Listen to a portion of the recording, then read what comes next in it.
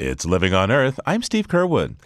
The superstorm called Sandy was a wake-up call in the U.S., laying bare the vulnerabilities of our built environment in the face of dangerous new realities of climate disruption.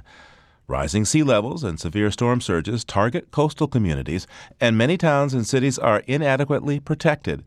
So the question is, what are we going to do about it? It's the kind of problem that engages thinkers like Dr. Elliott Sclar.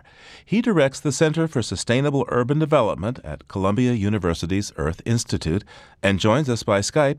Welcome to Living on Earth. Thank you. It's nice to be with you. So how surprised were you by that damage that was caused by Hurricane Sandy? Well, I was surprised and I wasn't surprised. I obviously was surprised at the timing of it and knowing what the actual extent of the damage was.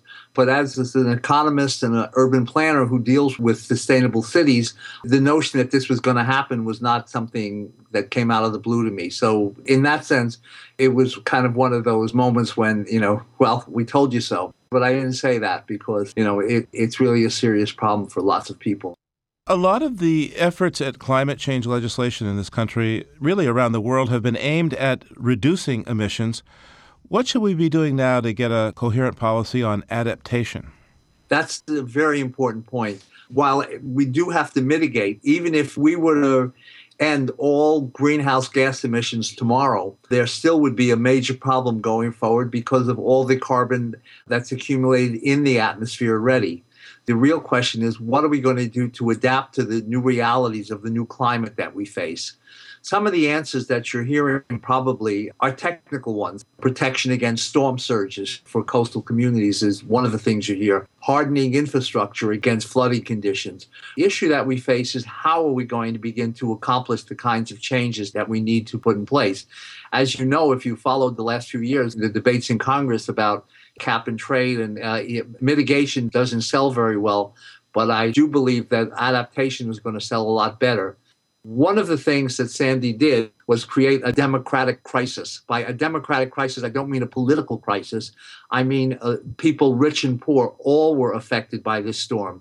In the past, a lot of events that created a lot of dislocation were felt disproportionately by poorer people. For example, Katrina was largely a story of the Ninth Ward and the way poor people fared in that storm.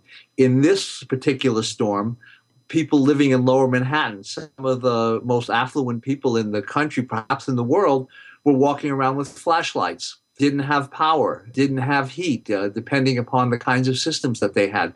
This is very much like what happened in the 19th century when we were dealing with things like cholera epidemics. Before we understood what germs were, became very clear that the only protection for the rich was going to be the protection of everybody else. And when you get that kind of political cohesiveness, we really do have a chance to make something change.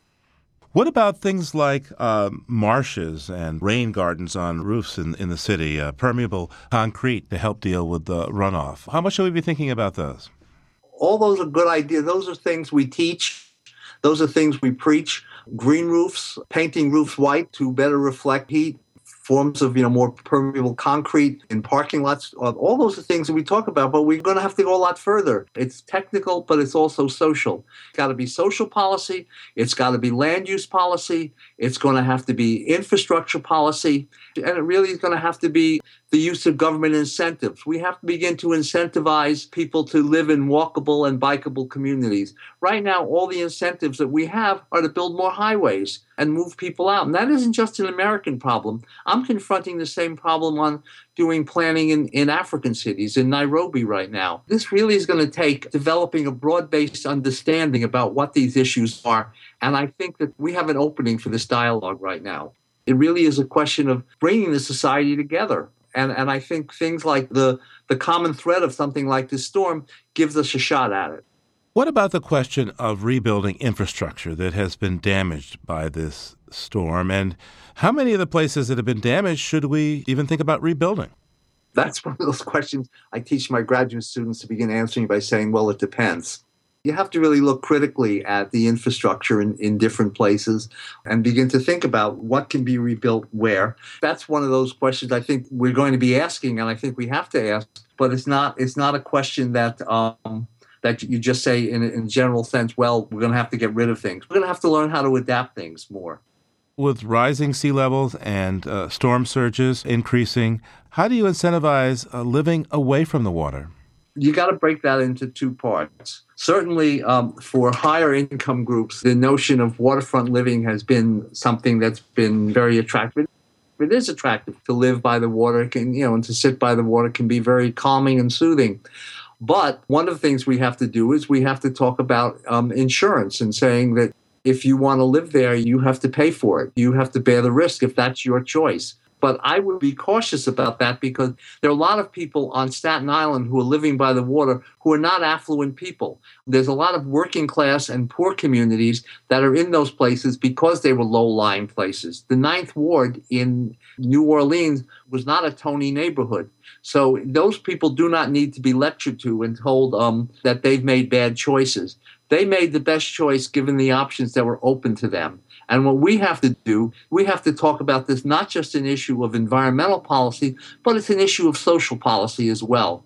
We have to really talk about how we create opportunities for housing that works in other places. We have to really begin to pull this apart in a much more communal and democratic way. Elliott Sclar, what's the silver lining to all of this? Where you stand has a lot to do with where you sit, I guess. For people who have been badly wiped out, I don't think they see any silver lining. For people who have lost their homes, who are sleeping on cots in shelters right now, who were living comfortable lives until just a week ago, I'm not sure they see a silver lining. For those of us who do urban sustainability, what we see is a chance to begin to make people understand why we're so concerned about climate change, why we have been sounding the alarms that we've been sounding, why we have been trying to get the attention of politicians. So if that's a silver lining, we got it. Elliott Sclar is director of the Center for Sustainable Urban Development at Columbia's Earth Institute. Professor, thanks so much for taking this time. My pleasure.